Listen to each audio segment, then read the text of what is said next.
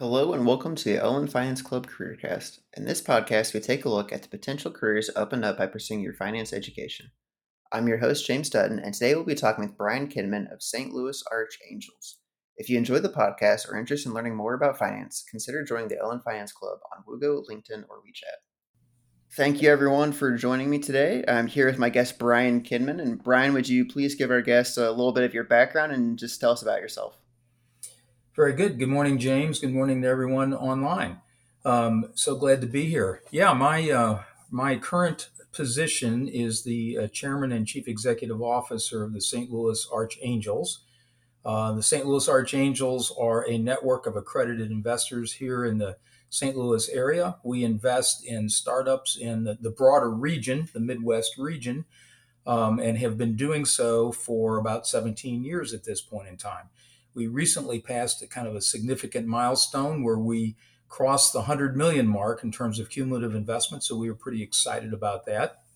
Now we just need to continue to reap the rewards from all this investment.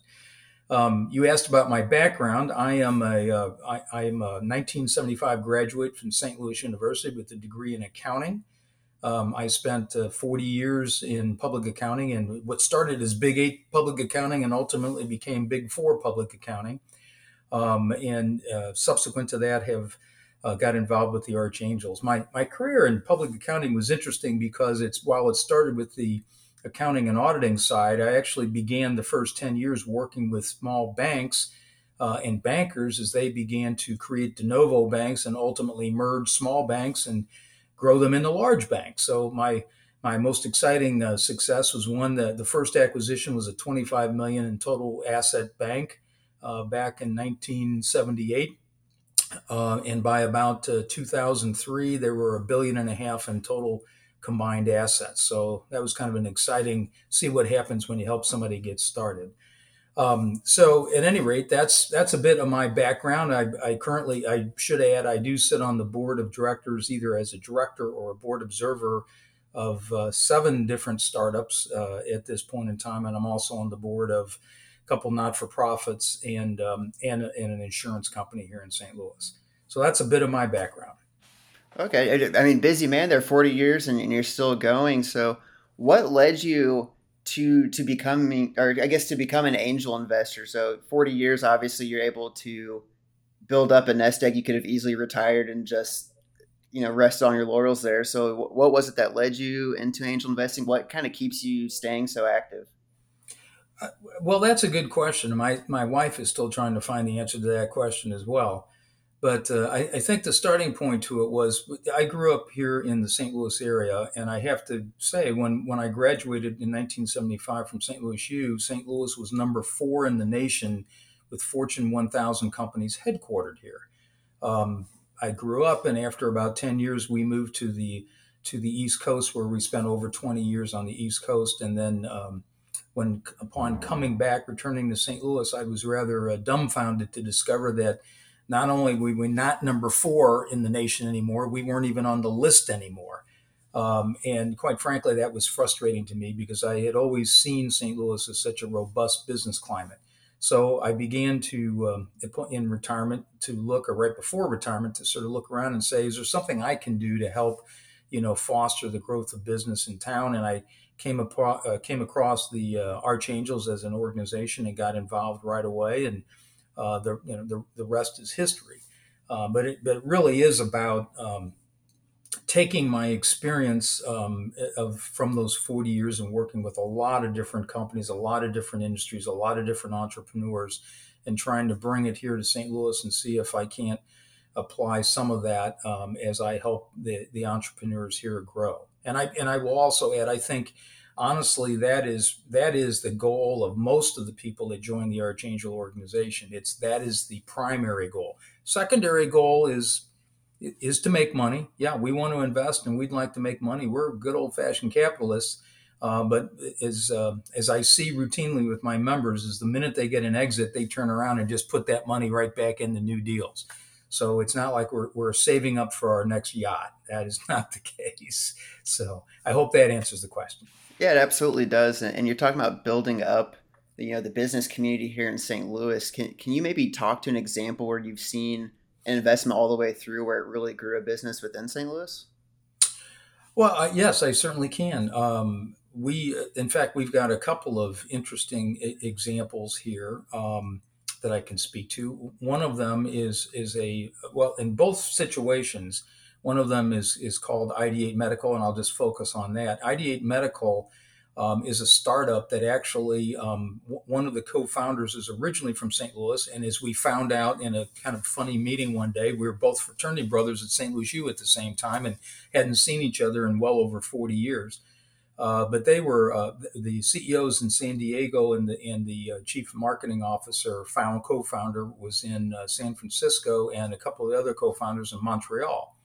And he was interested. The CFO was interested in coming back to St. Louis. We connected, started talking about the Archangels and Ideate. One thing led to another, and they decided to set up their headquarters here in St. Louis. We the Archangels have helped them do all of their funding and the first round, second round, and literally today, I confirmed the wire transfer from the Archangels for $1.6 million in the third round of funding that's going on. The company has built a new product. It's going to change the healthcare industry. It's going to disrupt a lot of what the current solutions are out there. And we already have a Fortune 500 company signed an NDA and is in the process of having discussions with us. So I think there's an example of the kind of thing that we like to see. And it's not uncommon for some of the startups that we invest in to get so excited about the support they get in St. Louis that they move their headquarters here, because it's not just the money, it's the advice, it's the networking, it's the support. And that's what the Archangels offer. Got it. And when you're getting members into this group, do you look for people that bridge some gaps in your skill sets, or do you just look for people that really have a passion for investing in St. Louis, or is it kind of a mixture of both? Well, the fortunate, I think, side of this is that we are looking for people that are passionate enough enough to want to invest in businesses in St. Louis, in the surrounding area. I'm going to qualify that because when I took over as chairman, we were St. Louis focused, and quite honestly, I think that was an out of date philosophy. I mean, we have to look at things as the Midwest. And the Midwest is, in my definition, pretty broad, to the north, to the south, to the east, and to the west. And if we can entice somebody like Ideate Medical to come from San Francisco to St. Louis, all the better. But this is really about supporting investments here. And it's not just to grow them here, but the reality is it's better if they are here because we can remain close to them, we can give them guidance, we can observe what's going on. So there's a lot to see and do and help. So that's kind of the way we think about investments coming to the St. Louis area, and that's what our members are looking for. So we want them to get excited about that. Our membership has a broad array of background. I mean, we have engineers, scientists, PhDs, medical doctors with all the different backgrounds involved, financial people like myself, HR managers, marketing managers, and you bring all of that together, and with a plethora of background in all these different industries. So when we're looking at a deal as individuals, and I should highlight, the Archangels are a network of accredited investors. We, the Archangels, are a not-for-profit organization. We're a club.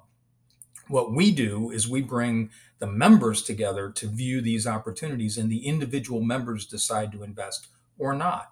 So the Ideate deal, we currently have 28 members in the Ideate deal. The first time they came to us, we had 6 members interested. So every time they come back, more people sort of get on board and get excited about what we're doing. But it's that combination of those people. So, my financing background, I have experience with FDA and 510K approvals.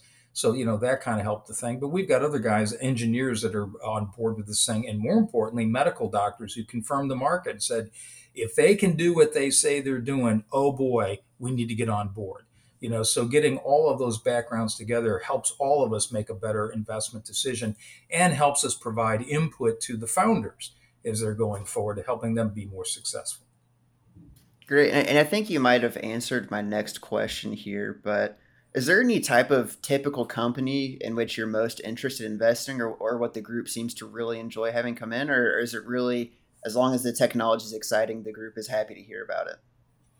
Well, we are very, I mean, first of all, we focus in a natural strengths of our region. So, there's a tremendous amount of life science startup work here, therapeutics, pharmaceuticals, medical devices, that sort of thing. We also, as time has gone on, have gotten very much involved with animal health and agriculture, which makes sense being right here in the Midwest. And the same kind of thing. I mean, a lot of that is going to be science, plant-based kind of activities or animal health, similar kinds of activities to human health in terms of the animal health and how that goes. So we're a big player in an animal health vaccine company that is a startup. Again, moved from Champaign, Illinois to St. Louis, Missouri, because of the support they got from the Archangels. So we're involved in that. Naturally, all of those companies, and even in my short time doing the Archangel investing or doing angel investing, the use of technology. I mean, we used to say, oh, it's a pharmaceutical, it's an animal health or ag company, and then we got the tech stuff over here. That's all combined. I mean, nothing is happening without technology in the digital form today that's going forward. So it's allowed us to become better educated, to see better options and broader. So we're looking at all of those kinds of things. I mean, an area that we probably are a little slower to get involved in, and that's only because of history. I mean, we like to joke and say we have a PhD in investing the wrong way. We know how to invest the wrong way, and we've done it many times successfully. But we have found that a lot of consumer product companies are difficult for us, to stay on top of. It's a tough market to get into, and for them to ultimately be successful. Many do, but we've had a harder time with that one. So we probably look 2 or 3 times harder at those than we do the other deals. But those are the kinds of deals we're looking at. But I will tell you, in terms of any deal that we're looking at, the number one thing that we are looking at is the management team, the founders. Everybody's got a good idea. I mean, I've had so many great ideas drinking Budweiser in the local pubs, you can't believe it over the years, right? But the issue is, can that team of people bring that idea to fruition into the marketplace? Can they make it grow? Can they make it work? Can they deal with setbacks? Do they have the creativity, the networking, the problem solving skills that are necessary to do that? Will they listen to outside advice when they start getting in trouble and need help? We've got some deals that I think are great companies. And the guys that started them are great people, but they're not great CEOs. So, we look and say, is this the kind of person that when a company reaches a certain size and just can't seem to grow anymore, and the problem is the founder, who's the CEO, will they understand that maybe they ought to be in the R&D side and let somebody else take over the marketing and growth of the company and the running of the company? And we've got a PhD in doing it the wrong way a few times that have taught us how to look at it that particular way. So that's probably the number one thing we look at before we even look at industry, is that. Is there any specific questions that you ask during a pitch or when trying to meet some of these founders that can help you vet them before investing? Or I guess, like, what are the kind of the key traits you're looking for to make sure that they have some of these traits you're looking for, but then also they're going to be agreeable and kind of easy to work with and take advice?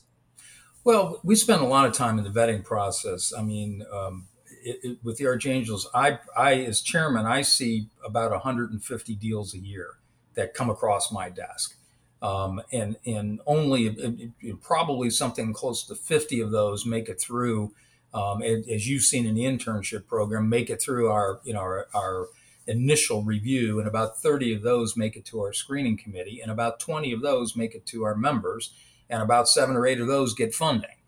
So there's a big funnel there in terms of what's going through.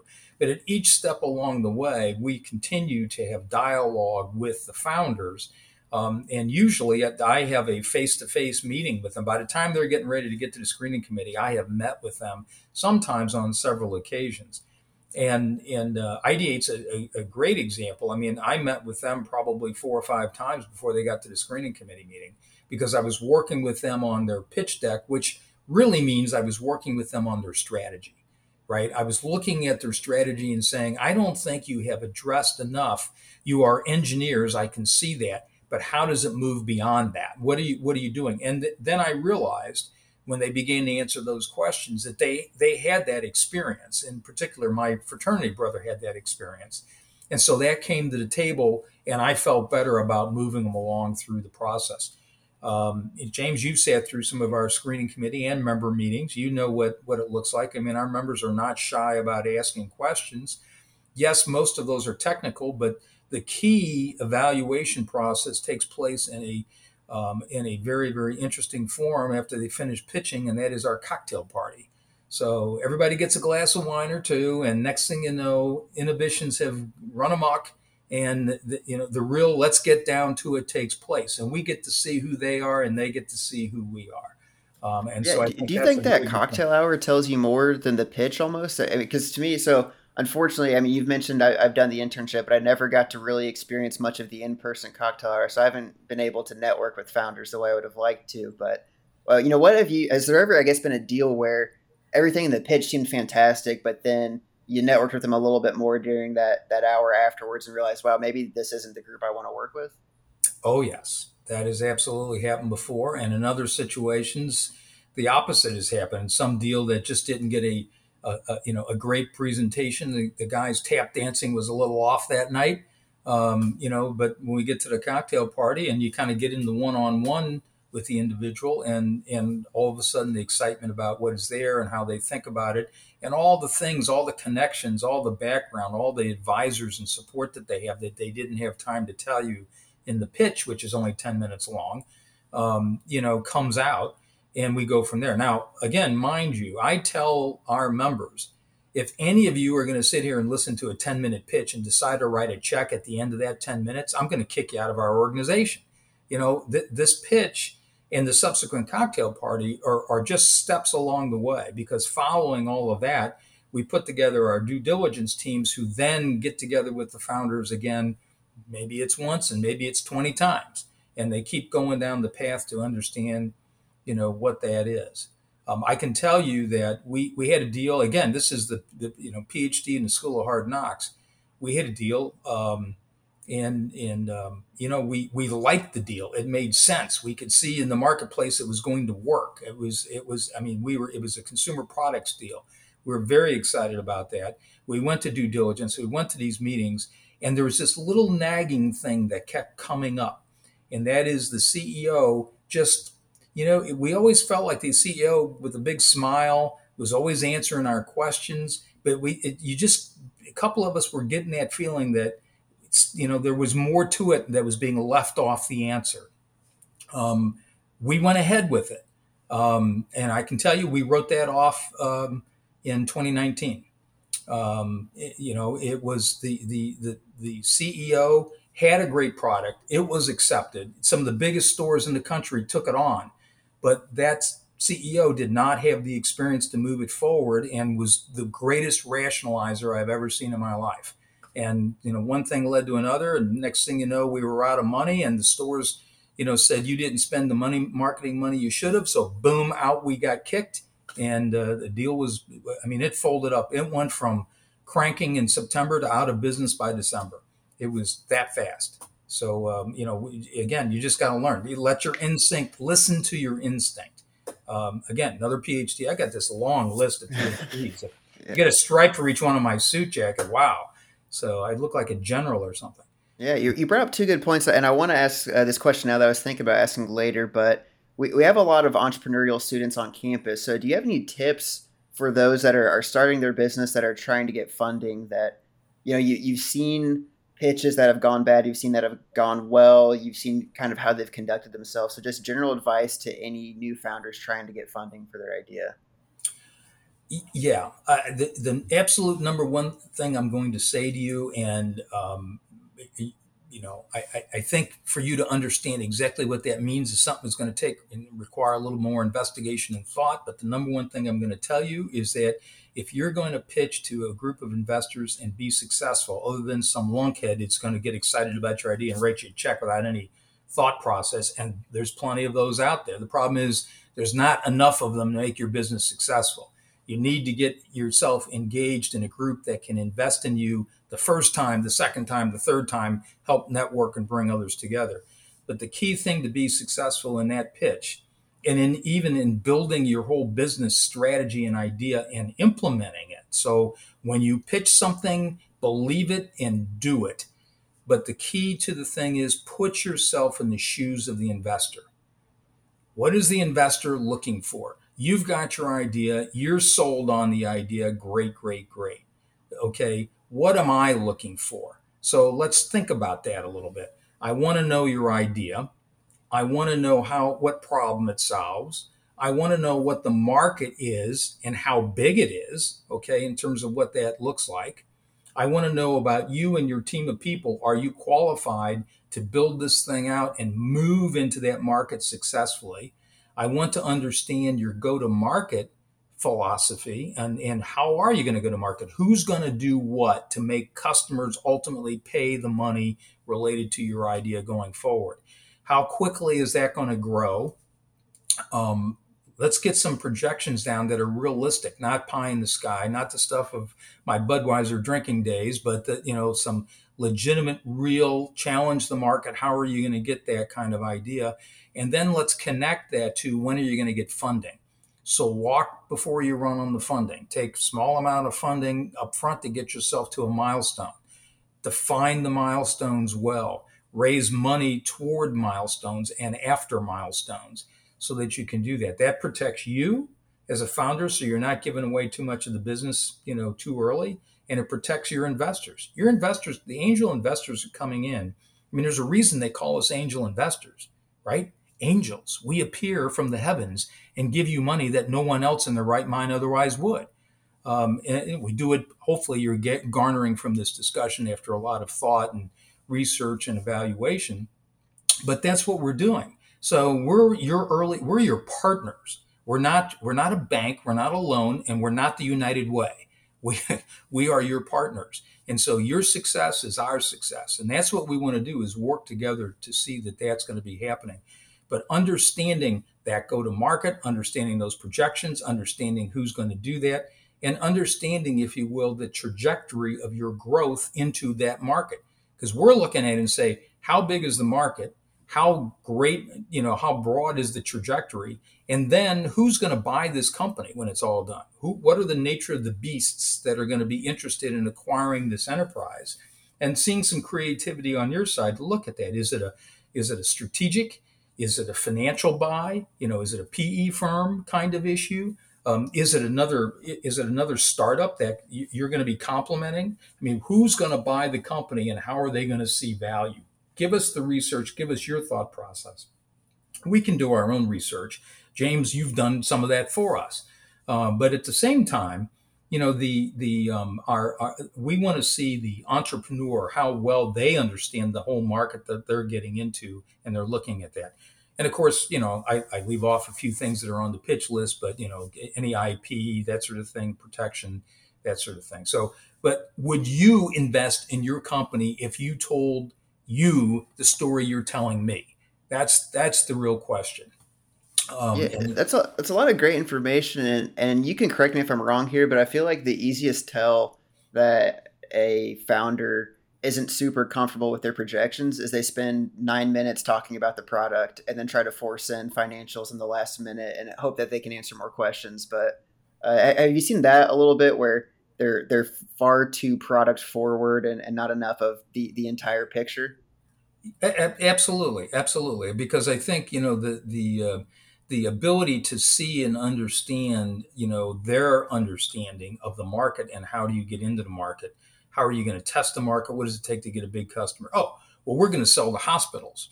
So here's my hockey stick. The first year I've got $1 million of the sales, and next year I got $20 million of the sales. Third year I'm at 400 million of sales.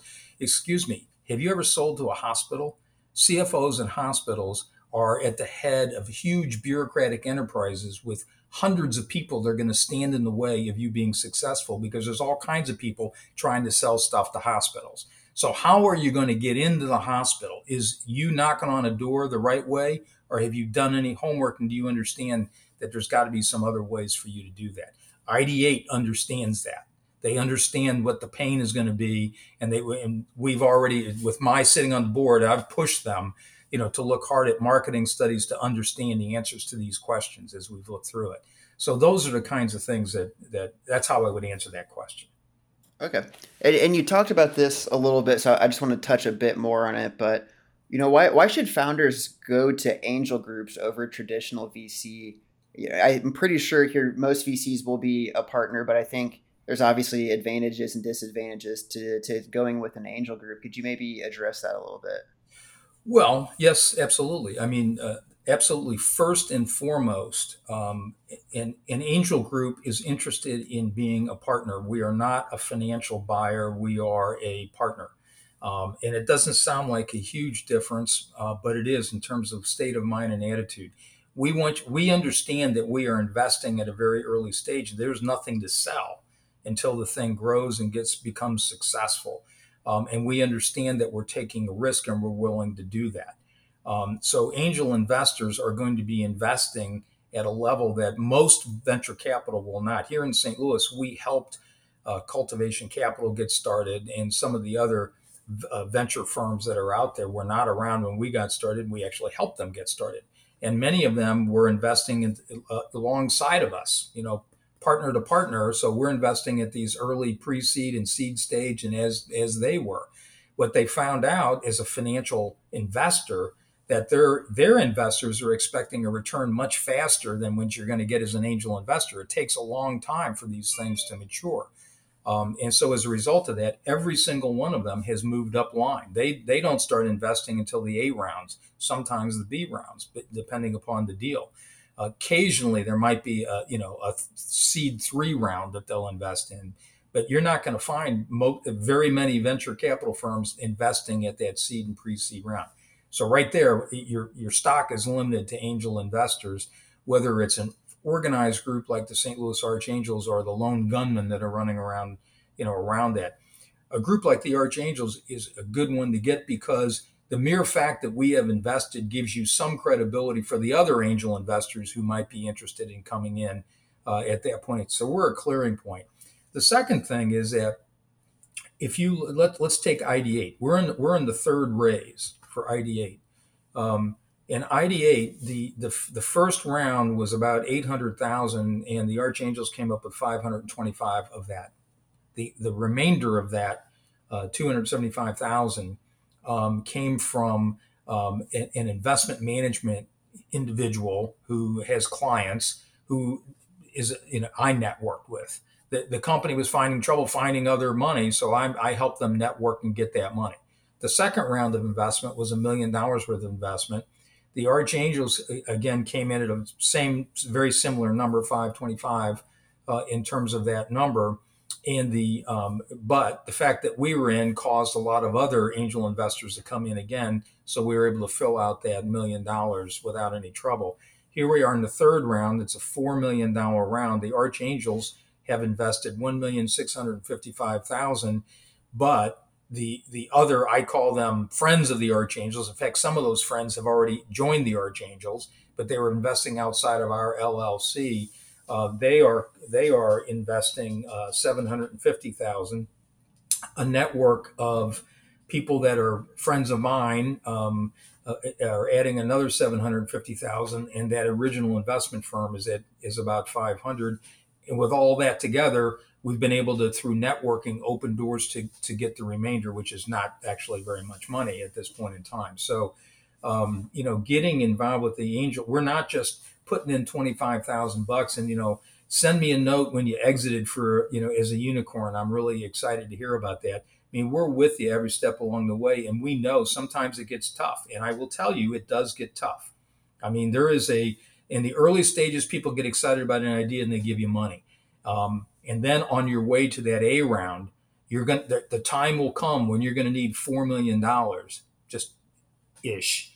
And that $4 million is hard to get because that's more than a lot of angels are going to be able to come up with, right? But you're still too early for the venture firms. So an organized group that's large enough, like the St. Louis Archangels, has the ability to go from investing 500,000 or even 100,000 in your first round to $1.6 million, sometimes as much as $2 million in later rounds. So I think there's a lot of benefit in being a part of an angel organization. And I urge you, if you're going to do that, play by the rules of the angel organization. We see a lot of deals. So if you come in on your high horse and say, no, no, no, this is the way I do it. This is the way I want to pitch. These are my rules. This is what I'm going to do. Well, don't even bother, because, I just told you, I see 150 deals a year, down to, 50 to 30 to 20. And all of my members, they see 20 deals, new deals that we've never seen before a year, plus all those deals that we've invested in the past. When it's time for them to want more money, they're coming back too. So our members actually are seeing 30 to 40 very investable deals a year. So anybody who gets on their high horse about what they're going to do or not do, probably not a good idea to be coming through our system. So I hope that helped. Didn't mean to end on a negative note, because we have so many positive stories. No, I think that's actually really helpful to hear. And there's a point you brought up where you play in a space that's too early for VC, too early for really that institutional money. And we've discussed a lot in class and just kind of in general reading the news how there's so much money out there for investment. M&A activities at all-time highs, valuations are all at all-time highs. Do you feel like doing the seed stage investing has kind of helped put the group in a niche where you don't have to compete for deals because you're kind of touching these deals before any other company would actually be interested in looking at them? Yes. So when you read all of that nice stuff in the newspaper, it's like everything else you read in the newspaper these days. What percentage do you believe of what you've read? And I think that's the important element of this, is that yes, there's a lot of money being thrown, somewhat stupidly, I might add, at young deals. These SPACs that have been popping up. I mean, there's some big winners in these SPACs, but do your research on the SPACs. That's not exactly been a tremendous success when it's all said and done for the investor. When it's all said and done, so there's a lot of naivete. There's a lot of money, and when you have a lot of money, there's a lot of naivete. But to get to the point where you can even get attention, you need to get money. That's what you need, that first raise. I mean, we got a lot of deals. When they came to us the first time, we had 4 members out of 70 look at them and say, I'm going to put some money in this deal. Each put 25 in. They got $100,000 in the first round. We got some of those same deals. Here we are on the 8th or 9th round. And, now when we raise money, it's $1.5 million that are coming out of the Archangels. That's what you get with working with a formalized angel group.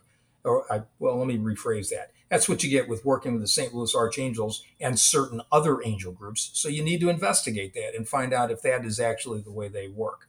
But that's the key to it. We do it because why would we want to invest, that 100,000 up front and just sit back and hope you can find money later on before you get to the A round? I mean, how many great ideas sink because there's not enough money to get you from point A to point B? And so we want to stay with you, and we're watching you. I mean, are you really meeting the milestones? Are you going to be successful? So we're not just throwing money in because we're in. You're gonna drown if we don't throw you some more money.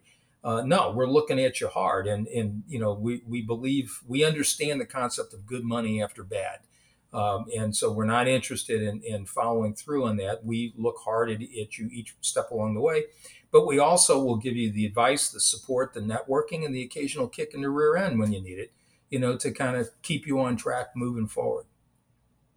Yeah, and that segues really well here, I think, to the last question I have, or a kind of group of questions, which is, me personally, and I would assume anyone listening to this podcast is obviously wanting to hit the point in their life where they're accredited investors or wealthy individuals. Could you maybe just talk about what you think is really the pro of being an angel investor, and then maybe even a few of the cons that kind of come with it, or considerations that people should have before they start down the path of investing in very, very early stage startup companies? Well, okay, good. That is a very good question, actually. First and foremost, investing in startups should be a sidebar thing that you do because you have passion and because you have fun, and more importantly, you have money that you can afford to lose. That's really the definition of an accredited investor. because you have to understand you're going to lose. These deals are going to go south. Some of these deals are going to go south. Our St. Louis Archangel portfolio record is actually much better than most in that particular light. But we also have deals that we've been in for 13 and 14 years. I mean, some of these deals going, they're not a 5 year and out. And look at all that money I made. It's hard and it's painful in terms of looking at that. So I really encourage, if people that are going to invest, they need to have another source of wealth, whether that is, a stock portfolio or a big business that's throwing off all kinds of cash, and that business is going to be there forever. I mean, this needs to be an absolute sidebar kind of thing, and one done with passion for a bigger picture, and that is maybe a bigger, better, growing community here in terms of where we are. So I think that's that's a big part of it. The pros of it are that if you invest at the early stage, when you talk about all that money being thrown in all these deals, if you're a nobody like most of us in the scheme of things, your ability to actually invest in that deal that went, when it's ready to go,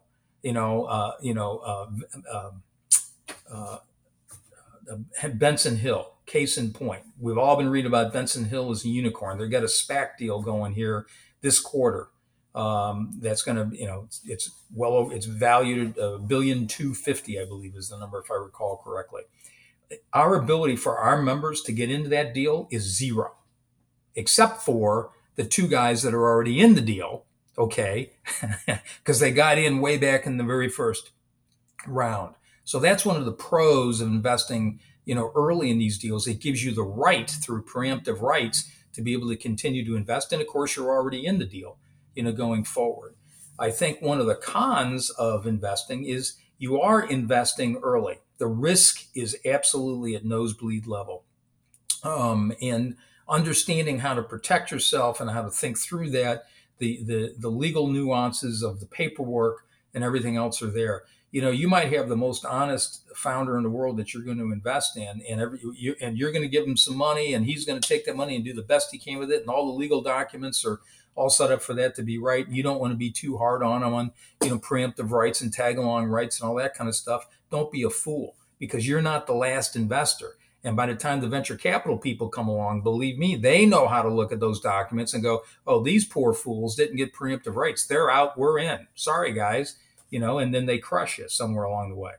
There's a reason venture capital firms, some have the unfortunate nickname VC, vulture capital. There's a reason they do. And so being prepared for that and understanding you don't know who's going to come later on, that's one of the downsides. So it's like anything. Risk is not something my career, the last 25 years of my career at PwC, I was the founder of what we call the enterprise risk management practice. And there was no other firm had it at the time. We founded that back in the 80s. And it's all about not being afraid to do something. It's not about identifying risk and say, don't go there. It's about identifying risk and figuring out how to navigate it. That's really what it is. Identify, assess, evaluate, and manage. That's what we help our clients figure out how to do and put processes in place. Same thing when it comes to angel investing. That was a fantastic answer to the question. I really appreciate it. And we're kind of down to here to the last question. So this is really an open-ender. You can take it any way you want, but just any general career advice for the students listening to this podcast, or just the kind of the typical student would be anyone in their master's program a year or two away from graduation. Just what advice would you give them? Well, I mean, I think the key on that advice is to do something that you want to do and be passionate. Recognize where you are in life. You have a long way to go and a lot of opportunity to do wonderful and magnificent things.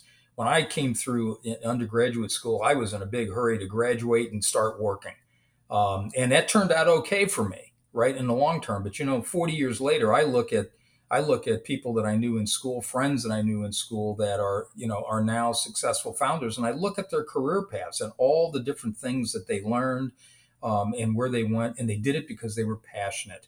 And they were ultimately able to, at times not be afraid to be able to move into opportunities that might be a startup kind of deal, like the ID8 example I just gave you. And I think that's really, really exciting. So don't let money drive your career path. Let passion drive your career path. But it's like investing in a startup. That's what you're investing in your career. You're a startup. Look at the market, understand where that market is and how big it could be. So if you want to be passionate about ant farming, then understand you're probably not going to make a lot of money in your life. And maybe that's okay. But if you want to be passionate about something and be financially successful at the end of the day, look at the big picture of the market. Don't be afraid to start small or to start at a startup, kind of environment. There's an awful lot of MBA students that have gone from the classroom to the startup workplace, and work through that, and that's fine. Those guys usually end up going from place to place to place. So understand the rules, understand how to get equity in these companies, and it's time to move. Make sure you protect yourself in terms of where you are. But there's a tremendous amount of opportunity out there. I hope that many of the things that are going on in our country today do not stifle, the opportunity that is there. We have a wonderful country. We have wonderful opportunity. When I just look back at even my career, that even taking me into the startups, I'm just amazed at the neat things I got to do over my entire life, and it ended up with financial success at the end of it. But it was the passion for life that I enjoyed the most throughout the whole process. And back to your first question, why in the world am I still doing angel investing and working like this in retirement? That's the answer as well.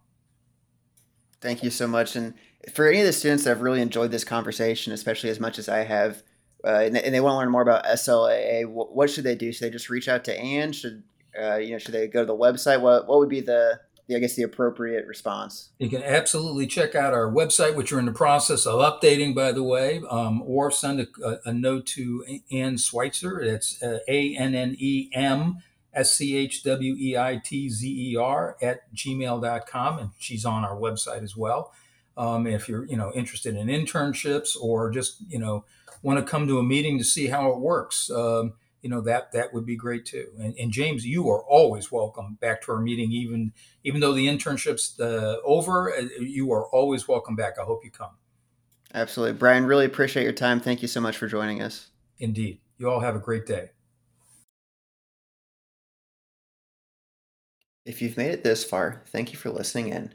If you have any feedback, feel free to reach out to the Finance Club leadership on LinkedIn or via Woosle email. And stay up to date on podcasts or live events, join Owen Finance Club on Woogo, LinkedIn, or WeChat.